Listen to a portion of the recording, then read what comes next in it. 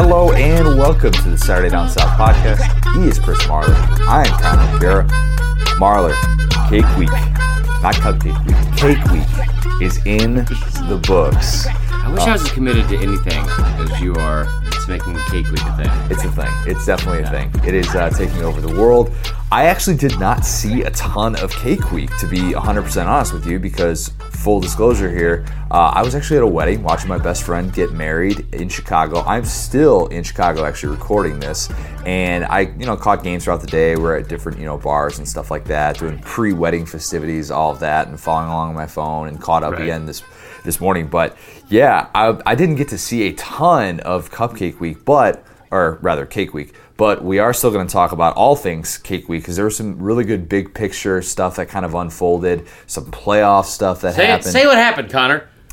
So Chaos happened. Chaos happened in the form of Oregon losing, which Marler is just cackling about over here. I tell you what, I've never been happier to be wrong about something. I just, you go on the road to Arizona State, a 5-5 team led by Herm Edwards, and who's the guy that got fired from Cincinnati finally? Well, Luke Fickell was at Cincinnati. No, the Bengals. Marvin Lewis. Oh, Marvin gotcha. Lewis is on that. You're just head interchanging coaching staff. NFL and college. That doesn't. Yeah, exactly. That's what I do, multitasking. But you go on the road. You talk about this Pac-12 strength of schedule all year and how they played Auburn closely and blah blah blah blah blah. And you can't get by 5-5 Arizona State. You hate to see it. That just shows you how much interest there was in the SEC slate yesterday that we are talking about Pac-12 stuff before anything related to the SEC. Oh, I don't think that's what it was at all. But yes, that wasn't my takeaway. That was Okay. not my takeaway was all this time we spent wasting talking about strength of schedule and how Oregon and Yep. blah, blah, blah. Yep, we wasted a whole bunch of time on that. Well, we're going to waste some more time on it later because we do have some playoff talk that we're going to get to, kind of predicting what we think the field is going to look like, some playoff discussion that we're going to get to as well. 5 things I liked from all the things that I was able to gather from games over the weekend, not all of which were directly related to the games itself, but just some stuff that came out via a couple of our very good friends, Coach O and Mr. Mark Stoops. Also, Coach we're gonna get to O just doesn't give a blank. Coach O is on one right now. I love it. He is. We have some early Iron Bowl thoughts that we're going to get to that Marler's probably really, really excited about. We're going to guess some rivalry week lines. I know some of those came out. I have been trying to stay away from them. Anytime I've seen an SDS story saying rivalry week lines are already opening up, and you texted, I think you texted a pic of all of them to us, and I was like, nope, not going to look at these. Not going to look at these. I want to just be able to know. I was texting. Yeah, I did. That's good. I'm glad you did that. But I was texting the pic because of that Auburn line coming down all the way to 2.5. Well, yeah, I did see that. That's at 2.5. Yeah. I did see that, but we'll guess, and like we do, we've done this before, where we'll just guess the final line of what we think is going to shake out for a game like that. So we're going to guess some lines, of course, and let's. But before we do, and we're going to, of course, talk about Georgia and A&M, a game that a lot of people had a lot of takes about, style points, some different things that we're going to dig into as it relates to Georgia. Yeah, social media, yeah. I mean, if social media is any indication, that's how every person in America feels, right? So yeah.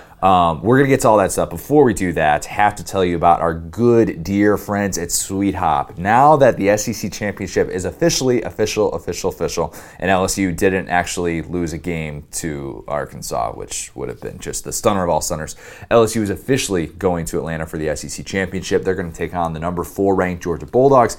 This is set up to be the game of the year. This is the perfect opportunity to rally your college crew or impress potential clients with an unforgettable experience in a luxury VIP suite at Mercedes-Benz Stadium. Finding tickets for this marquee event can seem almost impossible, but not at Sweet Hop. Our friends at Sweet Hop can help set your group up with the ultimate experience in a VIP suite at Mercedes-Benz Stadium. Suites comfortably seat groups from 18 to 30 people, whether you're entertaining clients or bringing your college crew back together to see history in the making and create memories that'll last a lifetime, all while enjoying amenities like VIP parking, extra wide seats, big screen TVs, access to premium catering, food and beverage, and no long lines for the restrooms. Uncle Chris loves that. Love it. The bottom line, the Sweet Life is the way to go for the 2019 SEC Championship game, and Sweet Hop will get you there. But did you know that Sweet Hop can hook you up with suites and seats in shared suites at other events as well, from concerts yeah. and pro sports. Yeah, we've discussed this a couple times. You knew that. From concerts and pro sports to Supercross and family events, Sweet Hop can upgrade your event experience all across North America. No hidden fees, and our outstanding personalized customer service will convince you that Sweet Hopping is the way to go for all your events. Saturday Down South listeners can take $500 off any SEC championship purchase. Guys? That's $500. That's a half $1,000. I can't even count that high. That's half of what I lost yesterday in gambling. Is it really? No, I'm saying double. It's double. Okay. That was a lot of math for me. A little earlier for that. Use that promo code SDS. Just head to sweethop.com. That's SUITEHOP.com. And use the code SDS for $500 off any SEC championship suite booking. A team that's going to be there. Georgia. We have to announce something real quick, though, beforehand. Oh, we're officially announcing it? Oh, yeah. Connor, you know what? No more fall weddings, bro. No more fall weddings. You didn't tell me that we were announcing it. You're announcing it to me that we're announcing it. You should see my audio levels right now. It seems like I'm yelling again. So, here's the deal. We have two announcements. One, I want to talk about Sweet Hop one more time for a second. And I know that this is an ad read. We talk about this. And sometimes people might want to, fast forward through. You shouldn't because we're giving you a good deal here. It's $500 off of a suite of one of the best games of the year. This is a de facto play-in game to the college football playoff. It'll be a lot of fun. We're taking advantage of this. Bay asked me what I wanted for Christmas, and I said nothing because you do enough for me already. And you didn't say that. I did, yeah. Cause we got a house. Like I don't. True. Y'all know my salary. Come on now, y'all crazy. We was talking with her, and she was like, "Well," I was like, "What do you want?" And she's like, "I'm good too." And I was like, "Okay, I didn't get you a house, so what do you want?" Yeah, seriously. And we were talking about this, and we were talking about just doing some stuff for ourselves. We just got a brand new leaf blower, so it might be something around the house, might be really lame. Or we talked about using this little Sweet Hop deal, Celine Dion tickets. Ooh. Boom. There we go. Wrap your head around that for a second. Us just sitting there, just standing prom pose, like the doing the Titanic thing. Could be a lot of fun. I imagine everybody does that at a Celine Dion concert. You have to at least once, right? I'm sure. That's almost how I got kicked out of Shreveport. When I went to her concert in Shreveport and tried to do that to her. I'm kidding. It did not happen. It's not how the Shreveport story happened. Anyway, the other big announcement, and we are very, very excited to talk about this, and that is December 6th, 7:30. Yeah, turn up your volumes, guys. Yep. December 6th, 7:30. We have officially gone on sale for tickets to our live event. Connor and me, several special guests to be announced later. Will be live doing a live podcast recording, meet and greet, Q&A, whatever you want to call it. All of the above. We'll do a live Fourth and Wrong. I got a lot of stuff planned. Uncle Chris might come out there and do some jokes. I don't know. Probably not going to happen. But the live event itself, for some 7:30 to 9:30, the night before the SEC Championship game, we've got tickets on sale. It's at the College Football Hall of Fame in downtown Atlanta. If you've ever listened to me talk about it before, you know how much I love the College Football Hall of Fame. It is one of the coolest places on earth. So we are doing our show there. That's right. I can't wait. I am doing so real excited. big. So make sure you get on the SDS Pod Facebook group. We have tickets. We have a link there because we wanted to give those people, like our listeners and the people and members of that group, priority access until we kind of let it go site-wide to everyone. So you guys have first access of it. Tickets are $24. Make sure you get them now. There's only 150 total tickets that are be on sale, and I promise you that it'll sell out. Okay? So I don't want to sound like an Instagram influencer right now, but I promise you it'll sell out. Everyone's been asking about my skincare routine. Just get on there and get it. It's going to be worth your while. It's going to be a lot of fun. We're still working out some of the details in terms of some of the guests that we're going to have, but it's going to be a lot of fun, and we're really looking forward to getting to do this. This is something that we've talked about for a while, a goal that we set out to have back in when we were coming up with our regular season goals in, I think July. We talked about doing something like this, just being able to have a live show that, we were able to do this last year at the Battery, right before the SEC Championship as well. A little bit of a different setup, didn't have the Facebook group in place there, and now having this, really, I mean, this is a credit to you all for listening, for being so active in the Facebook group, to give us the confidence to want to do something like this. and we're just really looking forward to it. We want to meet as many people as possible. We want to talk some football, of course, and we want to have some fun and just kind of give you guys the ultimate peel behind the onion, except up close and impersonal. So if you're going to be in Atlanta, please do what you can to try and make it over there. Buy tickets today. It's going to be worth your while. $24, and just trust me, the list of people that we have, again, that's to be announced later. It's going to be worth it. It'll be a lot of fun. If it's just me and Connor, it'll be worth it. We're going to have a great time with you guys. We will. We're definitely going to go out afterwards because this year Uncle Chris doesn't have to be all nervous and antsy or be on camera the next day. True.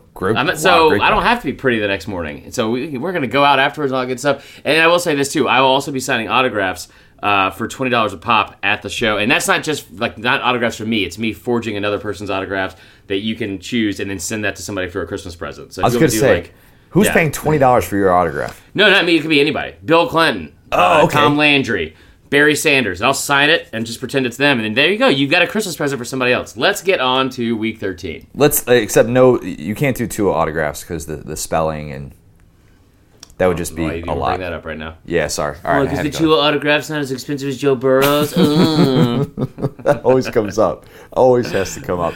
How about a Jake Fromm autograph? Jake Fromm autograph, I don't know how much that'd be going for in Athens these days with how much the offense is struggling, but Georgia does escape with a win and wins a game against A&M that we said coming in. We thought it was going to be a grinded out, kind of rough and tough. A&M defense is improved. We didn't think that Georgia was necessarily going to blow them out of the water. Ends up winning this game, and I think there were some people who, given the circumstances in which Georgia won, were questioning because the George Pickens non-call on what was offensive pass interference. There was several missed calls in this game. What a route, huh? Man. Not a route. You just got to respect somebody like that. He was onside. Oh, you're talking. George Pickens is onside. I thought you said what a route, like what a blowout, as if like you're trolling Georgia. I'm like, man, like I'm trolling Georgia, but it has nothing to do with that. No, we're gonna have some. I caught some heat yesterday. You missed the Facebook Live, I'm assuming. I caught a lot of heat for standing up for Georgia and saying they were not gonna get blown out by LSU. And but then, my God. But then afterwards, during the game, you tweeted something about Jake Fromm that I thought was really interesting. Why don't you share what the responses were about that? So here's the thing. How many more games are we going to throw out excuses for how crappy Jake Fromm has looked this year? Like, how many more times are we go, well, it was raining on that day. Jake Fromm's a good quarterback. He's a really good quarterback. We've had Matt Miller on this podcast last year going into the season talking about how he thought he would be a first-round pick. I think a lot of people will understand this is a 5-star recruit. This kid had beat out Jacob Eason and Justin Fields. Whether you think that's the right thing to do or not, he did that. He's looked mediocre at times. A lot of times. It's not like he had what we talk about. It's like, well, it was one game.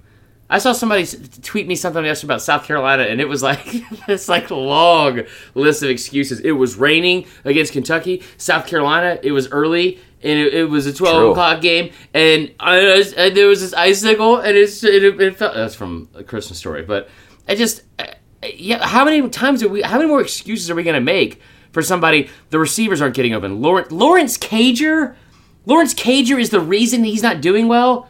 It kind of is my language, but who the is Lawrence Cager? Lawrence Cager is a good receiver. He's not the best receiver in the SEC. He's not the best receiver. Now I'm off. I'm already off. You're off. It's like Lawrence Cager is not the best receiver in the country. Stop making excuses and say what you're seeing on the field. Like he has not been good.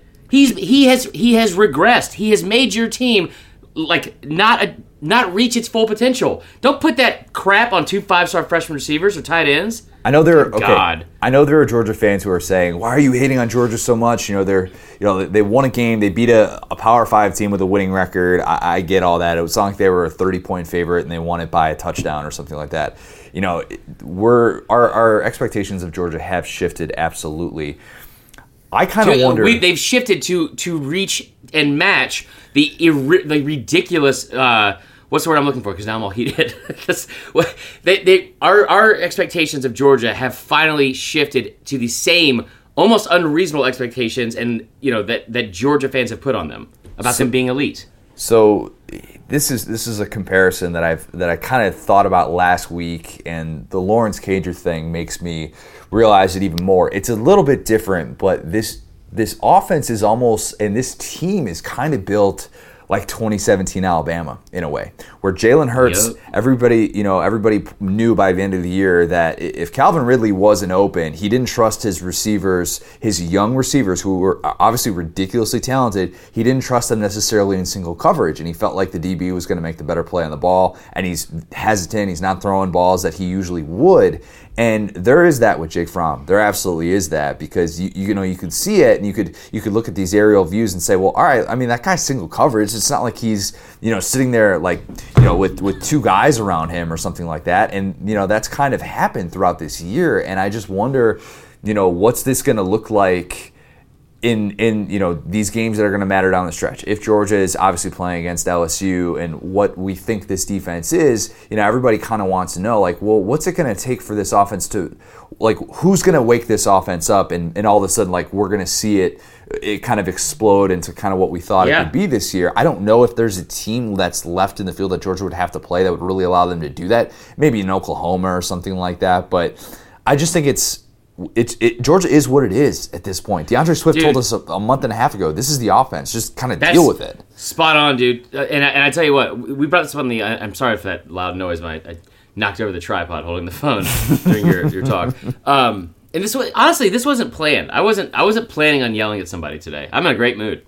But it frustrates me because I still think this Georgia defense is the best defense in the country. I think they have a very good chance still of beating LSU. And I've had one rushing yard, by the way. They had negative one. Or negative one rushing yard. My bad. Negative. That is stupid. That is absolutely stupid. And like LSU fans, like, we're gonna crush this Georgia defense. And college football has become, it's such a reactionary thing now, like, because we have social media, so you can constantly take, like, when I used to check up with scores, what I would do every single Sunday morning, as we get the paper, I would wait till my dad was done reading it, then I would go through the sports section, I would read every single recap of each top 25 game or SC game. That's how you find out stuff. Now, that sounded really old. Now you're just streaming stuff constantly. It's like, well, Georgia's not good or Bama's not good because the first half of this team, and and I get caught up in it too because you can constantly be in communication with people. But I brought this up yesterday about how LSU's defense is honestly, I think it's trash. I think it's a trash defense. I think they have talent everywhere. And somebody's like, well, they've got just wait till the next 3 games they're going to do this and they're going to finally hit stride. And it's like, dude, this is week 13. Yeah, they're just not playing well. This is the 11th game. Yeah. No, this is who you are. This is not the same thing. What I say every single Monday, diet starts today. Nope. This is who you are, man. Your defense is not going to start the diet on Monday. I'll just throw that out there. And so it bothers me, though, because it's like people are having such a hard time when we now have such a huge body of work. We have the resume. So the Georgia LSU comps are going to keep coming because in this day and age, everybody's going to want to gravitate towards the newer, cooler thing. Right. Like that's such a big part of this and how we talk about Georgia and LSU. And I think with Georgia too, this belief, and I wrote about this, heading into the weekend about Georgia is, can a team playing this style win a national championship in this day and age? And it's such an interesting question because if you look at the playoff era and you break down the numbers, the winning team in the national championship has had an average of 38 points. Think about all these games that Bama's played in the national championship where, gosh, you look at the scoreboard and you're like, winning teams like up over 40 like every time. And you kind of wonder, is Georgia going to win a national championship winning 21-14? Are they going to be able to do that in 2019 where these offenses, they are just so efficient now? A team like LSU, a team like Ohio State, a team like Oklahoma, the efficiency that they have is just, it's different. And you don't know, like, yes, you can control the clock. Well, I'm just saying, like, I think it's just an interesting question to throw out there of, like, they are so different that they're almost going to be like, and if Georgia gets into the playoff, or I guess even Georgia in the SEC championship, Georgia in a way, hear me out on this, is almost like a modern, like, well-built service academy for the way that certain teams are. No, I'm saying in terms of what teams are used to facing defensively, Georgia plays such a different style because it is still so traditional in that regard. And can this be like we're going to actually force you to tackle for 4 quarters? We saw how that impacted a team like Michigan earlier this year. We saw how it impacted a team like Oklahoma last year. And it's different in that it's a totally different style of game. And LSU preparing to face an Ohio State is so much different than LSU preparing to face Georgia. And can Georgia be the fly in the ointment for a team for essentially 3 straight games to win an SEC championship, to win 2 games in the playoff? I just think it's interesting to kind of consider all these possibilities. I think that is such a, not in a rude way, because I get what you're saying. I think that's such a, I don't want to say prisoner of the moment. I do want to say disservice to what they built. This team has built. The irony, disservice to the I know, right? That's why I threw it out there. Like that. Jake Fromm has looked bad at times. He overthrew so many people yesterday, and my faults are with him. Like let's just say what he is, man. Like, he's not as good as we thought he was. That's fine. This team is better than we thought they were. This team. Okay, they beat A&M at home. They only beat them by 6. They, because at this point, one thing you do have to do with all the shiny bells and whistles is you got to blow people out. You got to impress me. Exactly. It's the whole make me a bicycle clown. What do you make me laugh? Tell me a joke. I hate it. Wedding I hate crashers. all of this.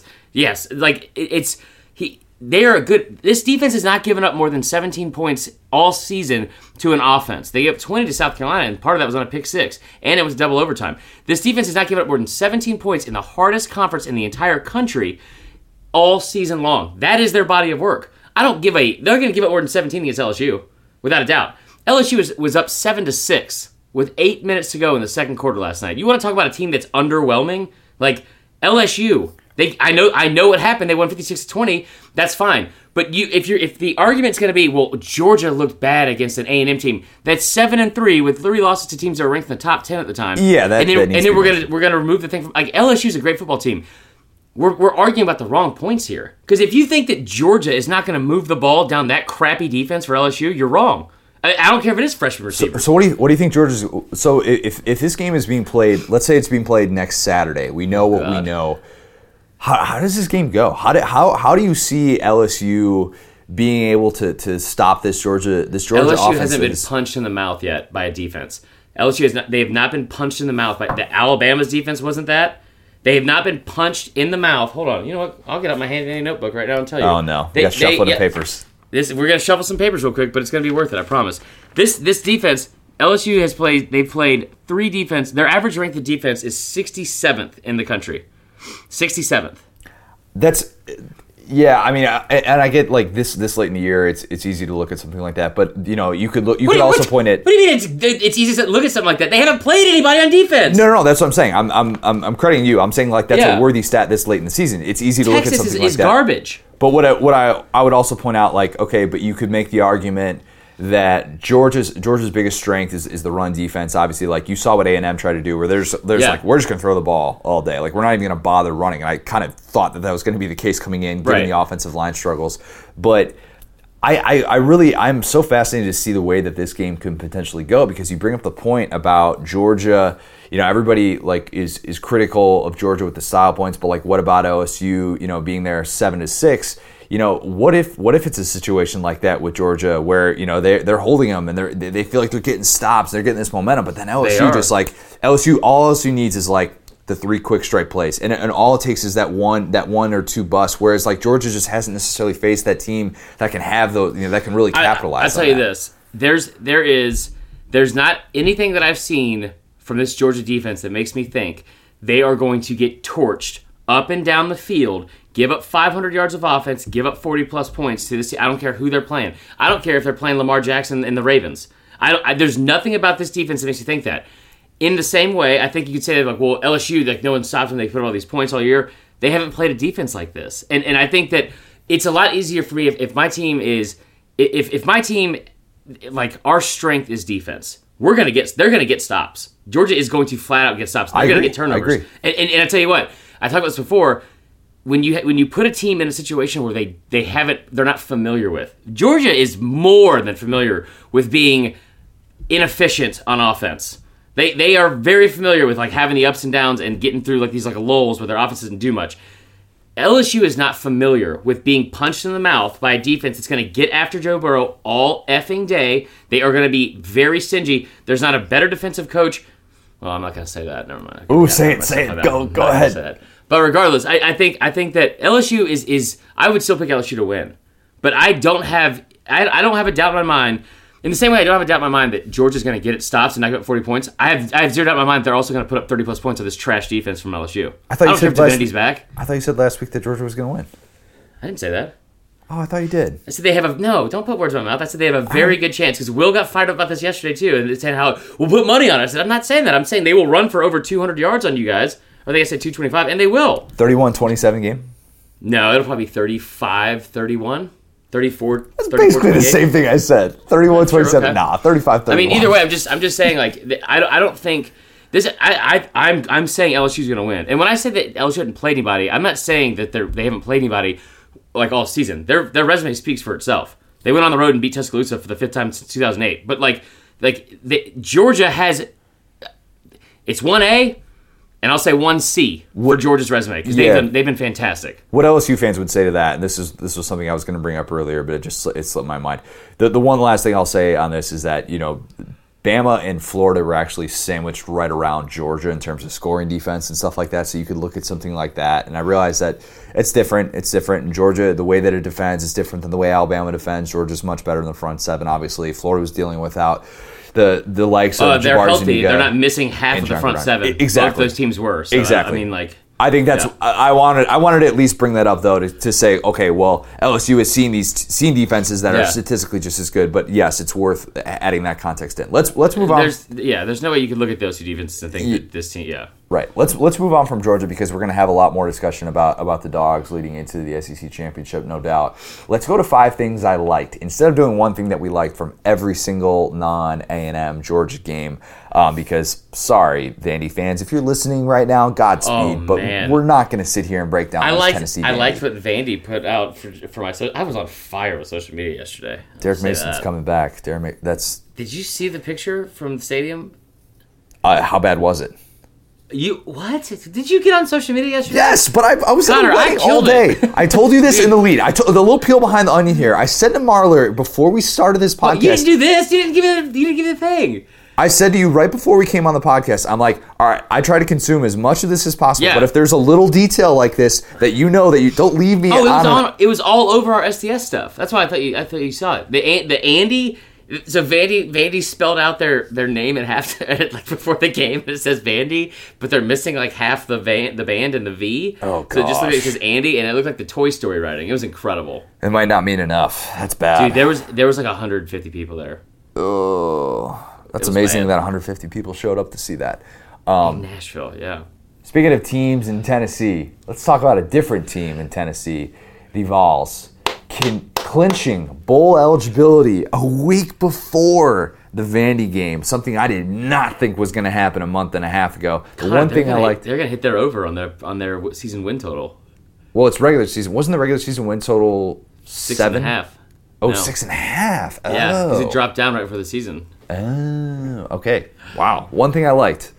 How about Jared Garantano, JG, ya boy, clinching bowl eligibility for all of that kid has been through. Probably could have quit this team like 5 different times. Tried to on the QB sneak. We'll get some more on that a little bit later. The Bama QB sneak. Career high 415 passing yards in this game. First time in a bowl game for Tennessee since 2016. And you think about somebody who has just meant so much to that program, and Jeremy Pruitt has just sung his praises at every single chance this year. And you just kind of wonder, like, how many kids like this have gone through what Jared Garantano has, where you think about his first 2 years, just getting the crap beaten out of him nonstop. And for him to be able to celebrate, like, people often question, what do bowl games really mean? Like, what does it really matter? Go look at that program. Go look at what Tennessee has had to deal with. Their fans, those players, guys like Juwan Jennings, and tell me that a bowl game means nothing to them, because that's just not true. I tell you what, if I had to sit back and get beat up just through like a mash unit on the offensive line for 2 straight years, and just black and blue from bruises nonstop, and then the last year I was going to spend the holidays in Birmingham and get like a $200 gift card to Best Buy. Yep, sign me up. Yep. We make fun of that all the time, but absolutely. You go get your beats by Dre, Jared Garantano. You've deserved those. Absolutely. Yeah. He might actually be the number 3 quarterback in the SEC after all. Dude, he's killing it. I'm so fired up today. You know what? You got me with that Jake Fromm thing. Now I am all fired up.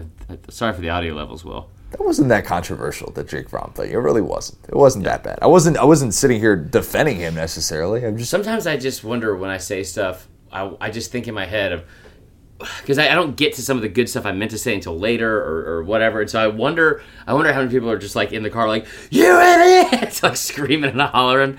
Sorry, guys. Happens to the best of us, but really happy for a guy like Garantano who is going to get a chance to finish the season, and who knows what's going to happen with him with the bowl eligibility. I mean, a couple weeks ago, we're talking about Brian Marler potentially, taking over this offense. He's the future. Yeah. I wrote how I thought Jeremy Pruitt needed to just kind of turn it over to him. Thought Jared Kim in the game.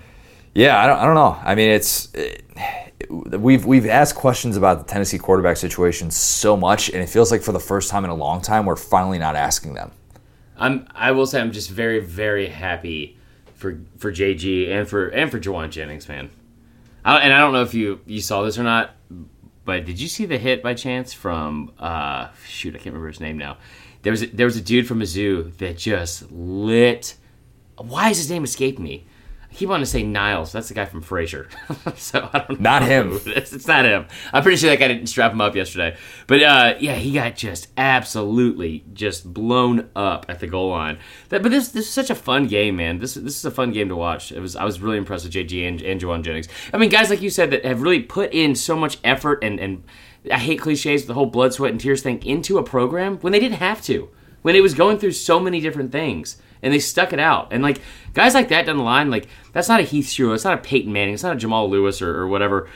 But these guys, like, are so influential and impactful into a program moving forward. I can't speak on it enough. If Tennessee gets to this point 5 years from now where they're, maybe it'll take less than 5 years. Maybe it's more like 2 or 3 years where they are at Georgia and Florida levels. We will look back on this team. We'll look back on this team and realize that they played a key role in getting there and setting the foundation. And the injuries, man. No one's talking about their injuries. Oh, gosh. Let's talk about Mark Stoops, our guy. Put your money in this bank. The thing I liked, Mark Stoops turning down Florida State and then, no big deal, he's just going to go lead his team to bowl eligibility. Yeah, it was a cake week matchup, but still. The news coming out before the game about Mark Stoops turning down Florida State. He removed himself as a candidate after reportedly meeting with them. FSU apparently talked to him, and he got the vibe that he wasn't their top choice, and he's like, no, I'm staying in Kentucky. And like I've been saying from the jump, I really, really, truly think that he likes the situation that he has at Kentucky where it's a super coach-friendly deal. He's got a ton of incentives in that contract. He's making $5.5 million at Kentucky. Florida State wasn't going to be able to come over the top and make some ridiculous offer. They weren't going to offer him up like $7 million. And to be honest, he still has a chance to win 8 games at Kentucky this year. And I don't know what Kentucky's ceiling is, if their ceiling was last year or something like that. But he's not a guy who necessarily looks at it that way. And I think the more you kind of break his situation down, you just kind of wonder, could this guy be a Kentucky lifer? Can he be a little bit like, everybody thought, Tom Izzo was going to be a guy who's going to lead Michigan State basketball, and he stayed there for 20 years, and how he changed the culture and direction of that program. Can Mark Stoops kind of be that guy for them and be this guy who, teams like Florida State are going to come after, and, even though he's a coordinator there, and even though he has connections, and he is, he's got he's big in the coaching fraternity, so to speak. He's got a lot of friends in the business. Is he going to be a guy that just is turning down big-time jobs left and right? And all the more power for Kentucky, because I think he's a fantastic coach, and I think Kentucky is so much better off with having him. And I don't want to diminish this by any means, but you talk about this before. I bring it up all the time. Like, I think it's a perfect example of some coaches who know, like, Mark Stoops isn't gonna go out and recruit 5 stars necessarily. He's not going to go out there and like, he's not going to go win a national championship. I'll just say that. Like, I love Mark Stoops and I love what he's done. But some coaches are more cut out to doing this and like building up a program from scratch, like, and finally getting to a place like where like you are relevant year in and year out. He grinds. He lives for the grind. That's what he does. That's the best way to put it, honestly, is he lives for the grind, because when you get to a place like Florida State, you see it now with like Bama too, where it's like, you build this thing up to where it's supposed to be, from the fans want it and how big it is, and then you start having these people leave, and they're not buying into the program for so long, because you can only maintain that for such a long time. I absolutely love what he's been able to do at Kentucky, and despite what you said, I'm not going to bring up anything about involving Michigan State culture, but regardless. I think no, but like he's a guy- similar aspect in that you get a coach that everybody kind of expects to leave right away, and it's like, oh yeah, he's this coach on the rise. But then you kind of think, he actually has a lot of really good things in place here, and this is a program that's going to love him and is going to treat him with the utmost respect as long as he's there, and that's a pretty good thing to have. Blue collar. I love it, man. I think it's great, and I think it speaks volumes about two things. It speaks volumes about where the state of the FSU program is, and we're not going to get that because I don't want to get you on that. But it also it speaks to the SEC and where people I think want to be. And I know that sounds I don't want to bang the drum and beat this. No, that's a good point. But it really does. It speaks volumes about how where and you think about this. You go to Florida State and you are instantly untapping endless resources for a fan base, a alumni group, boosters that are hungry to win because they're embarrassed about what's been going on. You're going to be in Florida, so you have all this endless talent around you. You're going to get recruits. You get to play Clemson, and that's about it. And you got to play Florida. But you'd rather stay in the SEC East with Kirby Smart, Dan Mullen, Florida, and Georgia every single year than have to go to the ACC. Like that. Think about that. But what's an easier route? Florida State chews you up and spits you out. Look at what it did to Willie Taggart and the fact that Jimbo... You did that. Well, he gave me some help, let's just say that. The way that things ended with Jimbo, I just kind of wonder the dynamics that are at play there. You have to like the people that you're working for. You have to get along with them. You have to feel like they're all in with you. If Stoops walked into that meeting and what it sounds like, if he felt like, hey, I'm not their first choice. They're kind of treating me like a backup option. What's to say that they're going to consider me like a first choice and like they're going to go to bat for me if we have a 7-win season or something like that? Right. You got to feel like your bosses want you to be there and they're all in. And he feels like he has that at Kentucky. He didn't feel like he was going to have that at Florida State. And I give him credit for making a decision and coming out and saying it when he did right after the game, where he just addresses it point blank. He said, I'm going to be at Kentucky. This is my place. You say it a month before the early signing period goes into effect.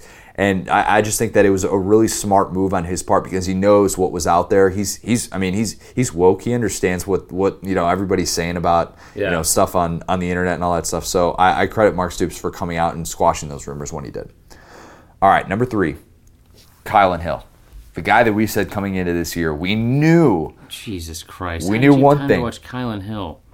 All right, the play. I did see the replay of his 88-yard touchdown where it was a little like it was almost like if you would run that play on the goal line where it was like the Tebow jump pass the way it started where he does like he runs up to the line of scrimmage like it's going to be a run play, and instead of doing like a jump throw, Kylan Hill is just running this seam. And he's wide open. Like they are sold out to stop the run on a play like that. And then they connect with him, and 88 yards later, he scores a touchdown. I wanted to highlight the year that Kylan Hill is having because Mississippi State is not having that year, obviously. The Joe Moorhead offense. We want to make sure we give credit to Mississippi State somehow, some way.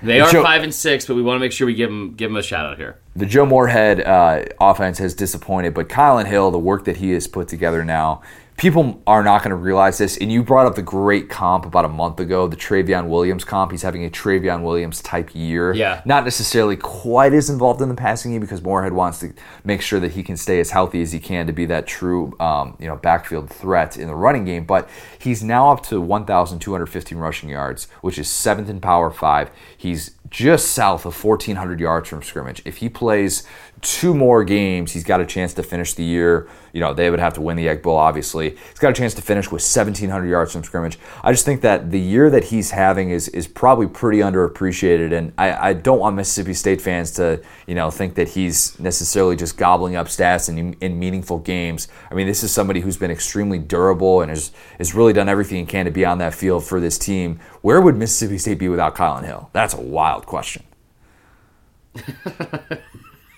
I don't know. Seriously, 3 wins right now. Are they 5? They're 4-7, or they're 5? They're 5-6. They're playing for bowl eligibility next week. Don't say it like that, like they deserve it. Because I tell you what, if they make a bowl, I can't wait. You were one of the first people that brought up like Bama's only beat one team with a winning record in Power 5, and I'm like, okay, can't wait to see how many are bowl eligible. Tennessee's going to be effing 6-5 next week. Like, this is so stupid. Yeah, great job, Kylan Hill. Hater. Moving on. All right. No, you're a hater. You're a hater. I gave Colin Hill praise. I didn't hate on anyone. I'm not love. talking about Colin Hill. You're a hater about other stuff. Move it on. Move it on. I'm not going to hate on your guy, Coach O, because he trolled Arkansas in a way that nobody has this year, and I think it's easy to kind of take this for granted because nobody has this a coach. Everyone on social media has. Yeah, this everybody is has. unreal. Good point. Yes, everybody on social media does this, but coaches don't do this because coaches always want to build up their opponents. Blah blah blah. This is how much Coach O is feeling himself these days. His post-game quote: he said, "There wasn't going to be celebration for beating Arkansas. They haven't beaten anyone in a long time." Coach O, tell us how you really feel about the Hawks. Come in here a second. We're gonna talk for a minute here. Well, it was not gonna be a celebration. We were supposed to beat that team. Yeah, we did. Move on to A&M. What about the 7-6? They ain't even baking, Connor. They ain't even baking right now. They turkey bacon. You ever had turkey bacon? I have. It's pretty good, actually. I like both. I like regular bacon better, but I mean, nothing you say that right now it surprised me at all. Nothing you say surprised me, but it's still gross. That team. I mean, you got that onside kick. What kind of sorcery with that? Coach O, I think you trying to dunk on Arkansas after that game was I'm here for it. I love it. I wish more coaches did it. Kind of, smell you later type deal. But I will just say it was 7-6 for a little bit too long. Oh, no. Oh, boy. He's coming back. Hey, Connor. Hey, how are you? Oh, Matt Luke. Let me tell you something here, Coach. Listen, I know you're one of those big men. Comes in here and you get all excited and you take your shirt off and drinking your Red Bull and you're beating your chest and all kinds of stuff. We're kind of tired of this attitude you've got towards us, our smaller teams here.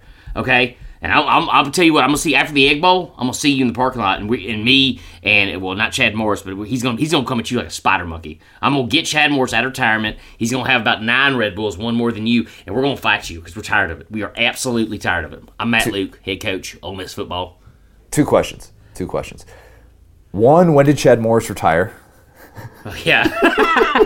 Jeez, Coach, you're stupid. And two, Coach O, on the nation's biggest eating holiday, is going to be at the Egg Bowl? No, after the Egg Bowl. Matt Luke is going. Why are you breaking down the semantics? He's going to be in the parking lot, you said. Don't make me break the fourth wall here, Connor. Jeez. Coach O obviously focused on the A&M game, big revenge game. He said he's never going to forget the A&M game last year. He is petty as F. He's petty. I love it. LSU did wake up after that slow start and poured it on. Clyde Edwards-Helaire had career high in rushing yards, and Joe Burrow, typical run-of-the-mill 300-yard passing game, 3 touchdowns, what we came to expect, but did not cover 36-point victory. What was the final spread, 44? We got down to 42.5. Oh, it did get down to 42.5. Did you? So the story here is Jack Mack from Barstool. We had a conversation about this actually yesterday. Did you see the over-under? The over-under in this game was what? 8? No, it wasn't 80. 69.5. Oh, wow. Is that low? 69.5. It was 7-6 with 7 minutes to go in the second quarter. 69.5. It got up. Arkansas or LSU got up 56-6, and then all hell broke loose, and they gave up. I would be so pissed. They scored a touchdown and then got an onside kick and recovered the onside kick somehow at like the other 20-yard line. It was crazy. So anyway, yeah, it was a ridiculous day. Let's not wait any longer. This podcast has gone for 45 minutes. Let's talk about the real hero of the day. Mac Jones, your guy. Return of the Mac. By the way, right now. Return of the Mac came on at the wedding last night, and I was feeling it. That song comes on, and we drop our drinks. We hit the dance floor. That is. You don't take your drinks on the dance floor? Yeah, I don't want to drop glass, something like that. I was near the end of my drink, put it at the table. What were you drinking? Last night I was drinking Makers and Diet. That was like my all-day drink. Ugh. What? What are you hating on Makers for? I'm not hating on Makers. I'm hating on the diet. You don't be mixing bourbon with soda? No, it was fine. It was fine. It was yeah, we didn't really call it that. Yeah, just something a little bit something to something a little bit light. Didn't want to just go straight Makers all day. Yeah.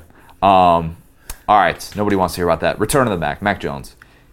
The thing I liked was he gave Alabama fans hope that he can run the system effectively and execute exactly the way that Steve Sarkisian drew it up, where that first touchdown pass kind of told the story a little bit of Mac Jones' day, which was extremely efficient. You would hope it would be against Western Carolina. Shout out to the Catamounts.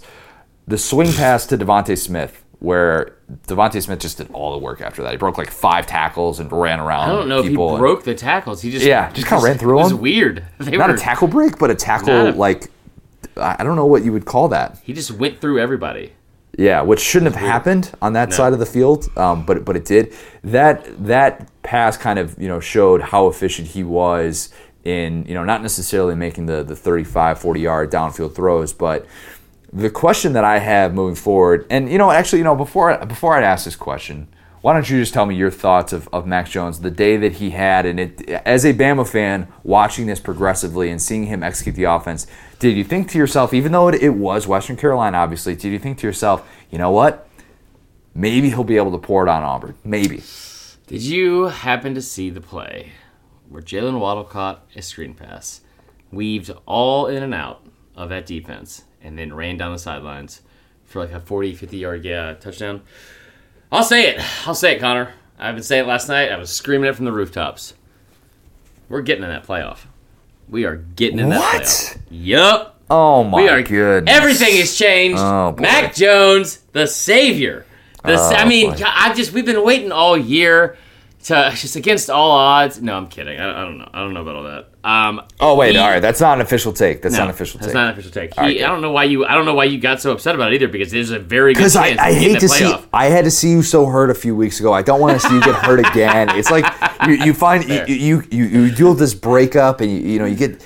I'm going back to her. Yeah, to your relationship, you get dumped. I can't quit you, Bama. You're like my cigarettes. And then you start dating somebody again. You get all excited, and I'm like, I just don't want to see you get hurt, man. Just don't want to see you get hurt. I'm always going to date Bama, but I've been seeing Mac Jones on the side, and it's been great. Gross. So I will say, I thought he looked good. I thought the receivers looked good. I think it was a very big testament and people want to give, whether you want to hear it or not, guys, people want to make excuses against Bama no matter what. Like, Tua was only good because those receivers. That's so stupid. Nobody ever brings up Bama's injuries.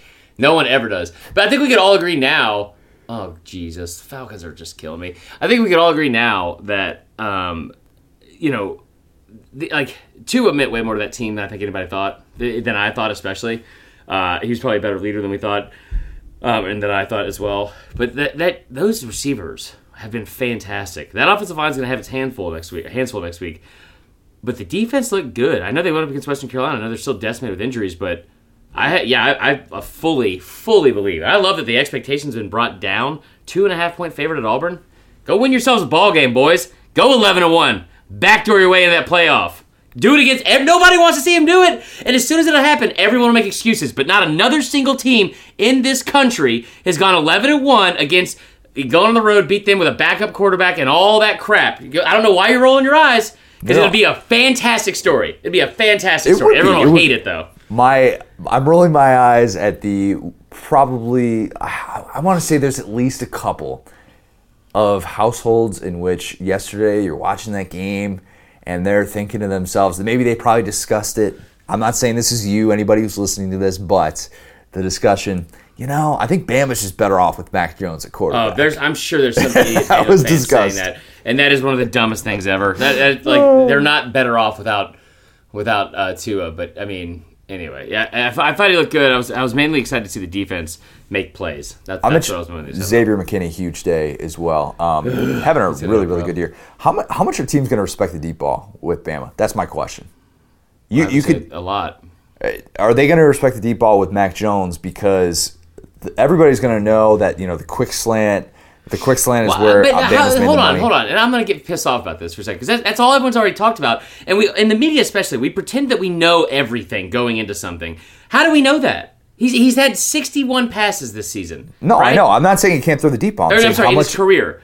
But why do we know that's the offense? Why do we know he threw the deep ball several times just now? Why do we know that's the offense? I'm saying, how much are teams going to respect it? It's not necessarily that he can't throw the deep ball. It's they say, beat us by going over the top. We are going to do whatever we can to try and contain the middle of the field. That's my question. Okay, totally agree with what you're saying. What I'm asking is, because it has been brought up already. It's like, well, he can't stretch the field like Tua. No one can stretch the field like Tua that accurately, especially on deep balls, besides Joe Burrow. But why do we think that they're just going to throw slants? I tell you what, Auburn, Kevin Steele, if you're listening, you're a fantastic defensive coordinator. You have the best defensive line in the country. If you want to sit here and press man coverage against the best receiving core in the country, have at it, Hoss. If you don't think that they can throw the ball deep with the best receivers, maybe collectively in the history of college football on one unit, then have at it. I'm fired up. I hate Auburn. Here we go. Goodness gracious. Kidding. I love Auburn fans. Before we get into some early rivalry week stuff, let's talk a little bit of playoff because it was a big weekend for shaping the playoff. We talked about it in the open. Down goes Oregon, the team that I thought had a very favorable path to get to the playoff. I predicted last week that they were going to go to the playoff. They were going to be the 4 seed. They lose to the Fighting Herm Edwardses, and it kind of is one of the 4 things, the 4 dominoes that I think Alabama needed to fall. And that, at least for your perspective, is good news.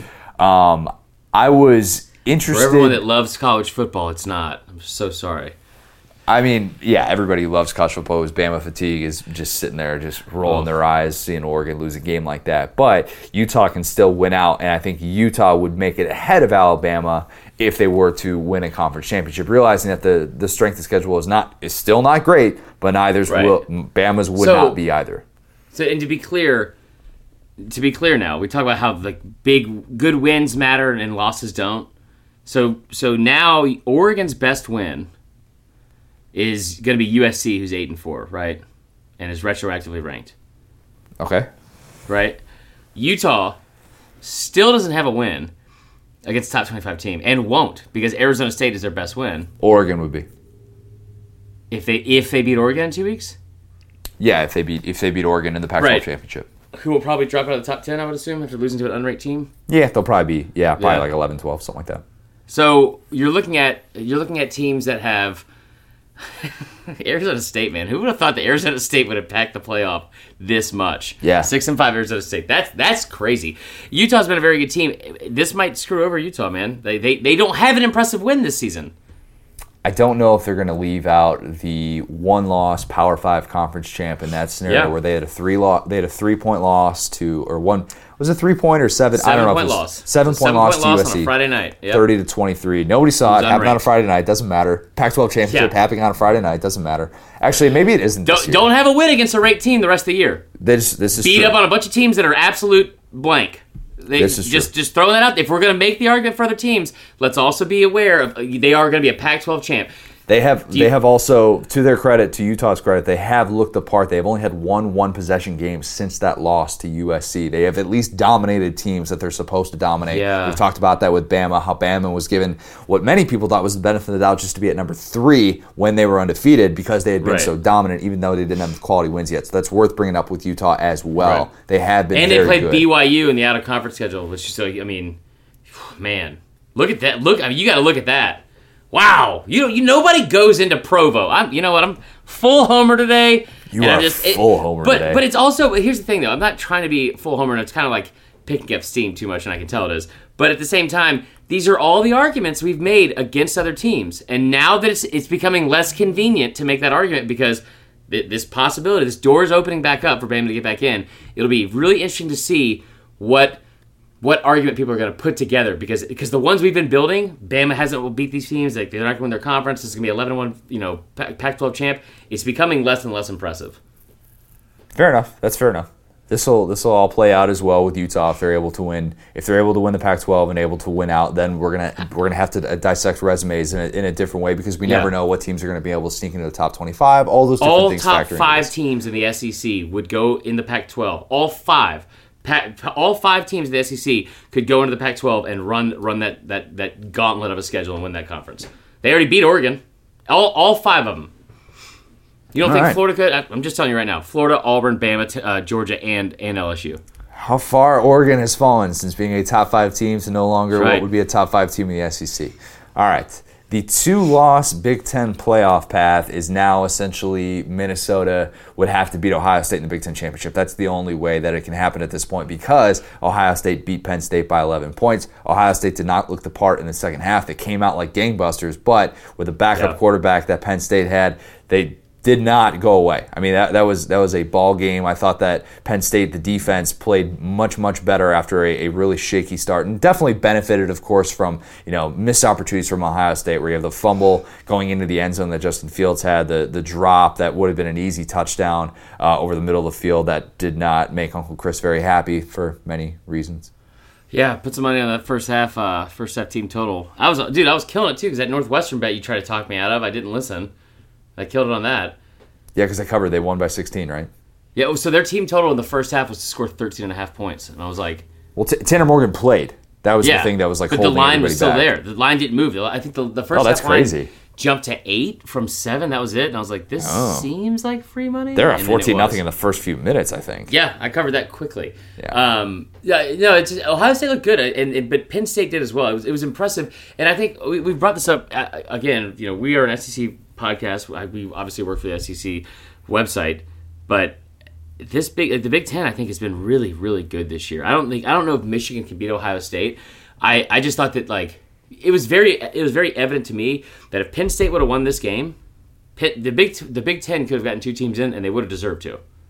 Yeah, I don't disagree with that. We said that coming in, that Ohio State with one loss in that scenario would have had the better resume than Alabama when you also factor in how dominant they've been. Everybody was kind of blasting Ohio State, like a little bit in the postgame, saying they looked more vulnerable than they ever have.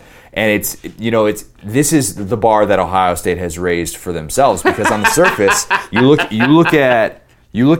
Connor, they played Rutgers and Maryland leading up to this game. I know. Well, no, I'm not just saying that. I'm saying that you're talking about a team that's been the most dominant through this point of the season since any team since 1936. They've won Power 5 games by an average of 40 points. I mean, this is a team that has blown out everybody that has faced. I know, but they had teams. They've won against. Connor, their Power 5 schedule is like way weaker than their out-of-conference schedule. I understand that. I'm saying the selection committee viewed them in such a high regard and viewed that dominance, where we talked about this last week. They had the number 1 scoring defense, the number 1 scoring offense this late in the season. That doesn't necessarily happen by accident. I'm saying this is the bar that they have raised for themselves with how good they've been against that schedule. Right. They haven't had a close game yet.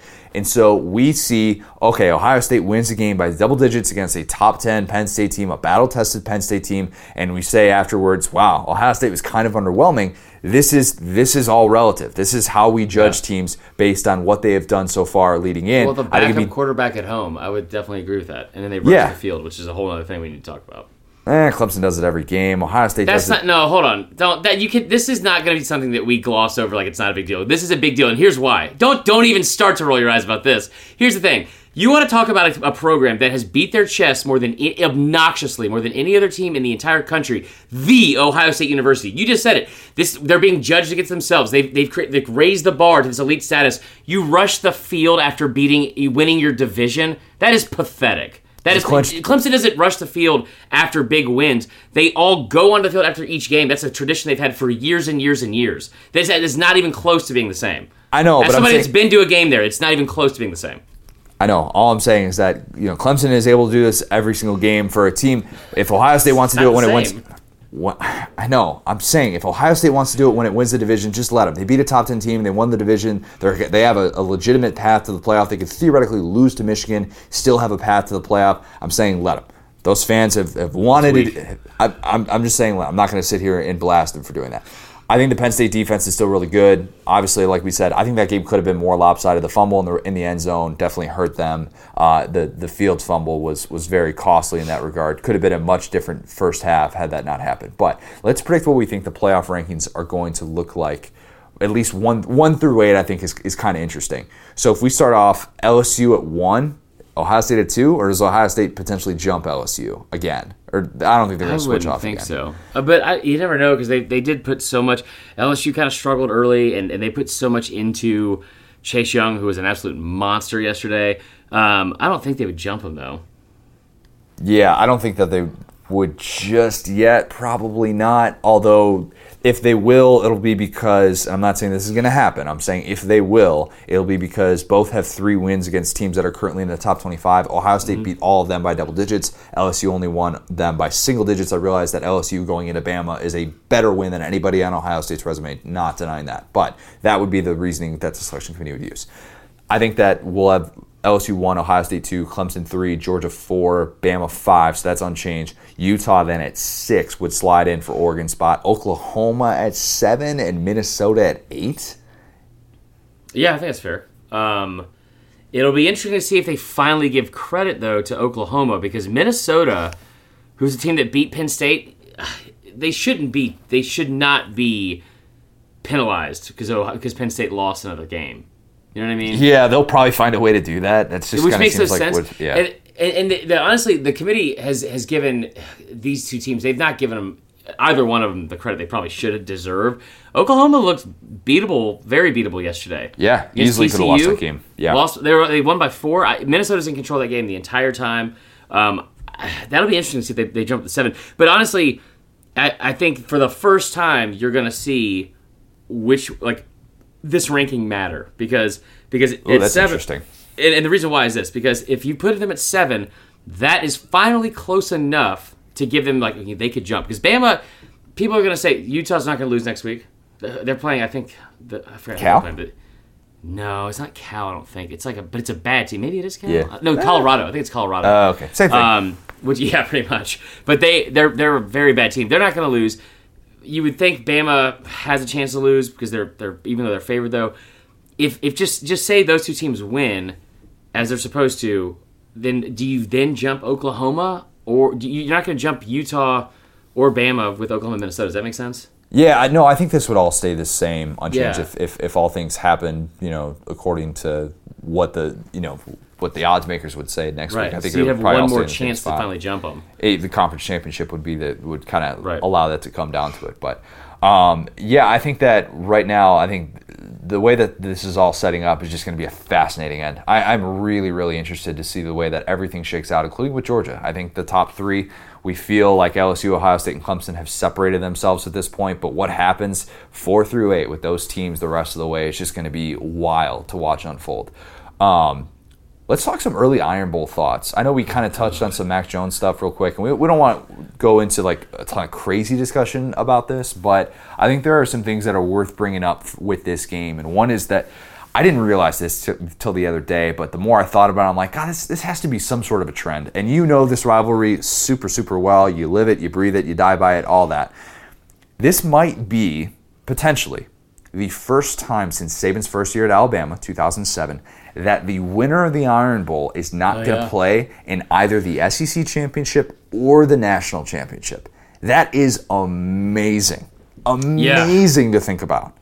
That's tough. I can't, and we're talking about if Bama obviously doesn't make the playoff, then that's what would have to happen. Yeah. Even if Bama actually does make the playoff and doesn't make the national championship, I'm not saying that would happen. Technically, that trend would actually work. It would come to an end this year. Yeah. That's wild to think about. Yeah, it's people always say this, and it's Auburn week, so I want everyone to know that if you're an Auburn fan, I love Auburn fans, and I've always said you have the better fan base, you have the nicer fan base, the prettier fan base. Doesn't mean I like you this week. And You said I love him though. You said I loved you. It doesn't mean I like you. I love people in my family. I don't like them. I think that you. People always want to give credit to the whole state of this is such good football from the whole state. I don't like usually doing that because I don't like giving them credit. But no, you don't. I give them credit when credit's due, but I don't think that. I don't know. It's 11 years to have that happen. It's just absolutely insane. It's wild. I mean, it's this game. I think it's Steve Sarkisian's biggest challenge yet. Yep. Because he has already watched. I'm sure if you're preparing for this game, the Auburn LSU game that we were at is something that you're thinking about, and you saw the way that LSU was really contained, I think, by that Auburn defense. And if you're Steve Sarkisian, you know what you have at quarterback in Mac Jones. You know that you can't necessarily operate the same exact game plan that you could with Tua. How do you draw up ways to get your receivers in space? That is the most important thing to be able to do in this game. I think on the flip side of that as well, I think Gus needs to turn Bo Nix into John Rice Plumlee. Yep. Just let him run. Let him run. Don't necessarily. If he's throwing the ball 50 times in this game with Alabama's injuries in the front seven, that is a massive mistake. Yeah, I don't think he's going to do that. I will say that I'm excited because LSU beat Bama through the air. They beat Bama up and down the field and running and throwing. But, man, Bo Nix is not going to beat you with his arm. He's not. He's not. We can accept that at this point of the year. Like, it's not happening. It's just That's not going to happen. So I would say that'll be interesting to see because Christian Barmore went down, who was another defensive. Like, you had DJ Dale out. You had what's his name? I'm not saying this to be cute or funny. This is a real thing that happened. Raekwon Davis out. Yeah, Raekwon Davis is out. It was out too, but they rolled out the starting lineup, and our buddy Clint Lamb. What's that? Clint Lamb. Yeah, Clint Lamb. He put some out, and he said, "Sorry, this Falcons game is also going in the background. My ADD's kicking in." But the Clint Lamb came up and said something about how this is the 3 starting defensive linemen in this game, and I didn't know who they were. I knew Christian Barmore, that was it, and I was like, "What in the hell?" Like, they're very thin, so they just run the ball right at them. Would seem to make a lot of sense. The butterfly effect of Tua's injury. It's super interesting if you kind of think about all the different things that are at play potentially with the results of this game. It could shape the 2020 Alabama quarterback battle, which we think Tua is going to the NFL. What Mac Jones would be able to do to kind of say, hey, this is why I deserve to start against somebody like Talia Tagovailoa, obviously, or Paul Tyson, Bear Bryant's great-grandson. Also, you got a stud incoming true freshman, a 5-star incoming true freshman, like all these different things that you can do if you're Mac Jones to say, hey, this is what I've already done for you. I'm ready for this moment. Will Gus's job come down to this game? Could that potentially impact the Arkansas coaching search? Will it give Alabama a sliver of hope for the playoff if they're able to go into Jordan-Hare and dominate, like all these, and how that impacts the rest of college football and what teams could potentially get blocked. I'm really interested to see, maybe we won't know this for another year, probably a year from now, looking back on how many different possible things that Tua's injury had an impact on. All I want to see is this. I want to see a 31-0 win. And I want to see 1 touchdown scored. And I want to see 8 field goals. Oh, there it is. Prove yourselves, guys. Yeah, let's get some Week 14 lines. We'll save the Iron Bowl one for the end. We do already know that there was at 2.5 last week, but I'll guess what I think the final line is going to be.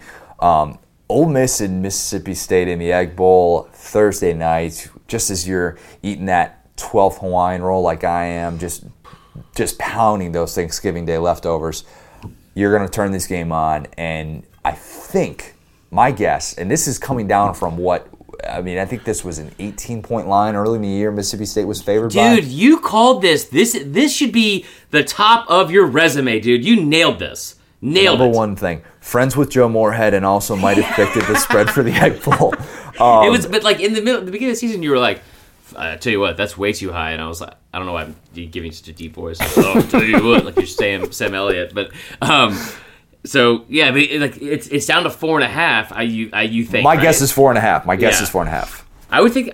Listen, you know what? For the first time all season, I'm not going to say a word. I want you to do. Let's do it because I'm not good at this anyway, and I've talked over you enough. Mizzou and Arkansas, which is just turning out to a total dumpster fire of a situation for Mizzou. And it's going to be the dumpster fire bowl. I think we can officially call it that. Mizzou, I still think on the road, is going to be a 14.5-point favorite. And Mizzou, this would be a fascinating stat to go back and look up. If Mizzou were to lose this game, if any team in Power 5 history has lost 4 games in a year in which they have been a double-digit favorite. Ooh, that's interesting. That's at play for Mizzou potentially in this game. I think they will be a 2-touchdown favorite, though. Clemson and South Carolina, they're already going back and forth. Dabo said, they hate us. It's no secret. We hate them, blah, blah, blah. Clemson in this game, 27.5-point favorite. I don't care where it's being played. Clemson's going to be a 4-touchdown favorite in this game. You're still not saying anything. I love it. It's all you, bro. All right. All you. Georgia Tech, right down the road, Bobby Dodd Stadium. You're going to have a chance to hear the sounds if you really wanted to. We didn't even talk about that, though, about going to the game on Thursday. Are you going to the game? No, I'm not going to this one. But it was. You were there on Thursday night seeing Georgia Tech. I went to the NC State game, and it was tickets were, the lowest ticket was $6. We got a ticket 9 rows up. We got a ticket 9 rows up on the 35-yard line, and it was, and you still could have walked down several rows and several seats over and sat anywhere. Like a high school game. It was ridiculous. God, I love that stadium though. So it was $9, and then the cheapest ticket for Georgia was $75. And apparently they were going to mark them up because they didn't want Georgia taking over the stadium, but they will. Anyway, go on. Yeah, $75 is going to stop a Georgia fan from going to a game. Right. Good idea. I think Georgia's going to be a 24.5-point favorite. Just Georgia Tech has been a dumpster fire this year as well. I think that even though Georgia's had the offensive struggles, I think they'll still be a significant favorite on the road in that one. Lawville against Kentucky. A Lawville team, which actually has 7 wins. You can't say Louisville. I'm a Yankee, but I don't want everybody to know I'm that big of a Yankee. I guess they probably know by me saying Lawville. Yeah. I think Louisville is going to be a 2.5-point favorite on the road. Kentucky has bowl eligibility clinched. Both teams have bowl eligibility clinched, but I still think that Kentucky is a slight home dog, and I'm jumping all over that. Give me the fight and Mark Stoops. Put your money in this bank. Vandy, Tennessee. Tennessee, 13.5-point favorite. I know they got bowl eligibility clinched, but a team that's playing extremely well, 13.5 might not even be enough. I know that Vandy's got the streak. That's probably the only thing that's holding this game back from being like a 20, 21-point spread at this point, is that Derek Mason has just had Tennessee's number, and that still needs to end before we can officially get on board with that. What a weird sentence that is. The revenge tour thing, I'll just jump in here for a quick second.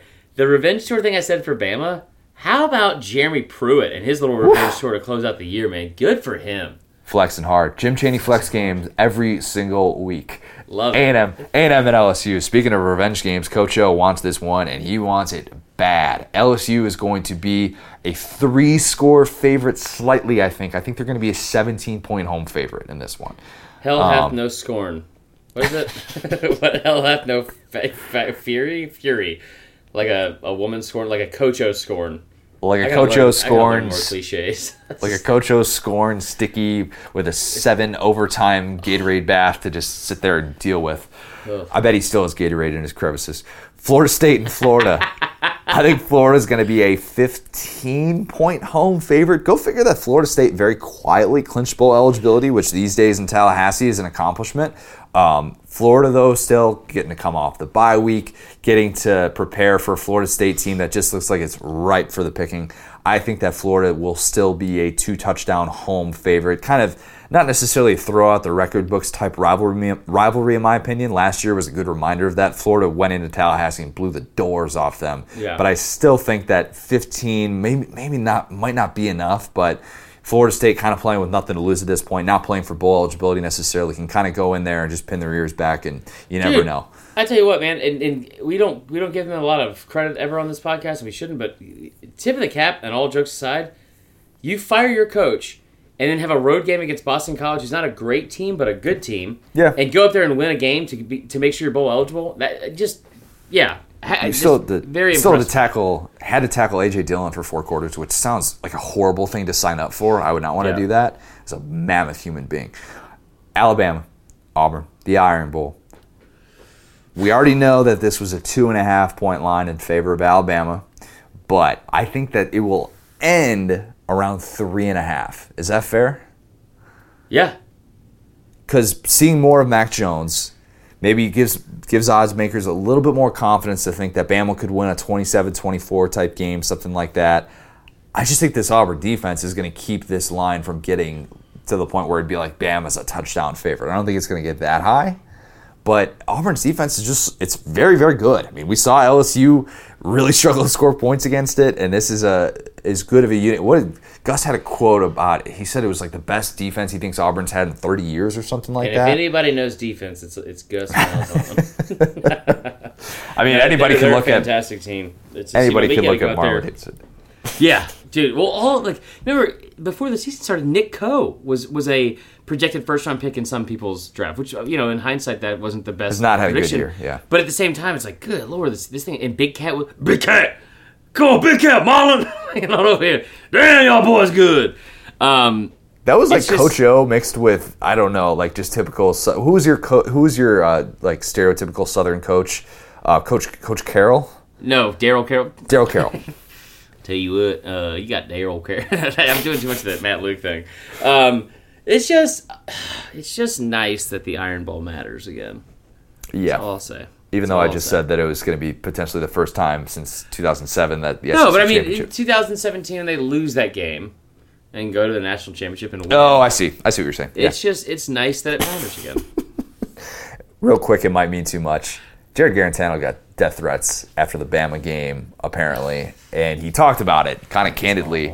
And unlike Jim McElwain, there's actually, apparently some legitimacy to that, and just somebody who, you get a reminder of when he talks about that, of just what this kid has been through and kind of dealing with all the adversity that he's had throughout his career. I hate that how much we use that word in sports, because I think adversity is better used for real life situations and dealing with people that are going through more severe things. But Jared Garantano, just a reminder of kind of what all he's had to overcome to get to this point where he can actually feel like he's leading a program that he's proud of and putting up significant numbers, and Tennessee playing meaningful football down the stretch here. We want to thank everybody especially everybody in our Facebook group, because we know that that's where a lot of these came from, because we were kind of asking for them. The 5-star reviews that we got, I mean, we're awesome. We're not going to go through all of them. Not going to go through all of them, but just know that coming from us, we appreciated them so much. It means the world to us that everybody has taken time to do this. Some of the more creative ones. Yeah, most of them. I'll say that right now. And just so you know, I'll be candid about this. And Connor, I'll let you read all these. I, for the most part, don't get offended by most of the jokes that you guys say. But I will say this: there are other people that read these that don't like some of the stuff that you guys think is funny. And I'll just say, why don't we refrain from saying anything about queso moving forward? And I know that sounds sensitive, and I just, this is not me saying that I'm upset about it, but someone that I care and love about very much is upset about it. And I'm just going to put my foot down here and say, why don't we just refrain from doing that from now on? But I will say, as a whole, these were awesome. You guys are the freaking best. I sent out 53 stickers. Dang. On all handwritten, all that stuff. And I know, I also want to say, I know Chris just got stern with everybody there, but at the same time, I know it comes from a good place. I know you guys have been just absolutely incredibly supportive and awesome this whole season. We hate that the season's coming to an end, but I will thank you, like, from the bottom of our heart. We really do appreciate it. We can't wait to see you guys in Atlanta. Yes, looking forward to it. Like we said earlier, book your tickets today. You are going to have a great time hanging out with us on a Friday night before the SEC Championship at a great place to be. It's College Football Hall of Fame. I mean, you would go there if we weren't going to be there. Just make sure that you book those tickets today.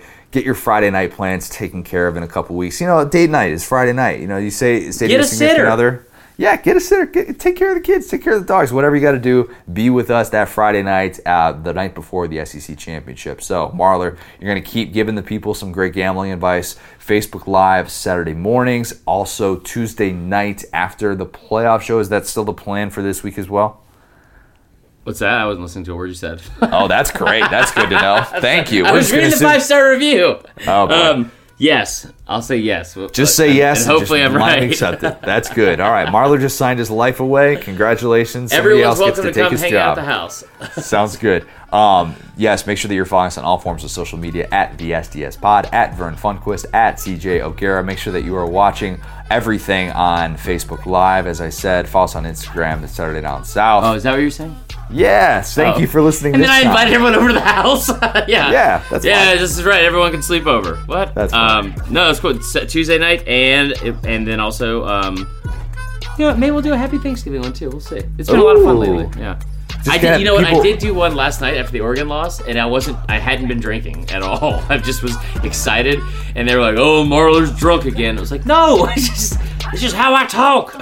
Just do one after the Egg Bowl and see what kind of response you get. That'll be fantastic. You know what I want to do is a trash talk giveaway this weekend. We'll do it for sure. But I did this article a couple years ago, and it was like the cheat sheet or beginner's guide or something, the trash talk of rivalry week, and it was all pretty horrific stuff. But I would love to hear some of the best trash talk. You guys you're gonna need it at the tailgate this week. It's gonna be great. Man, you absolutely will. Coach O, Matt Luke, what do we need to remember? I'll take this one, Coach. Okay, it might mean too much. Talk to you guys this week.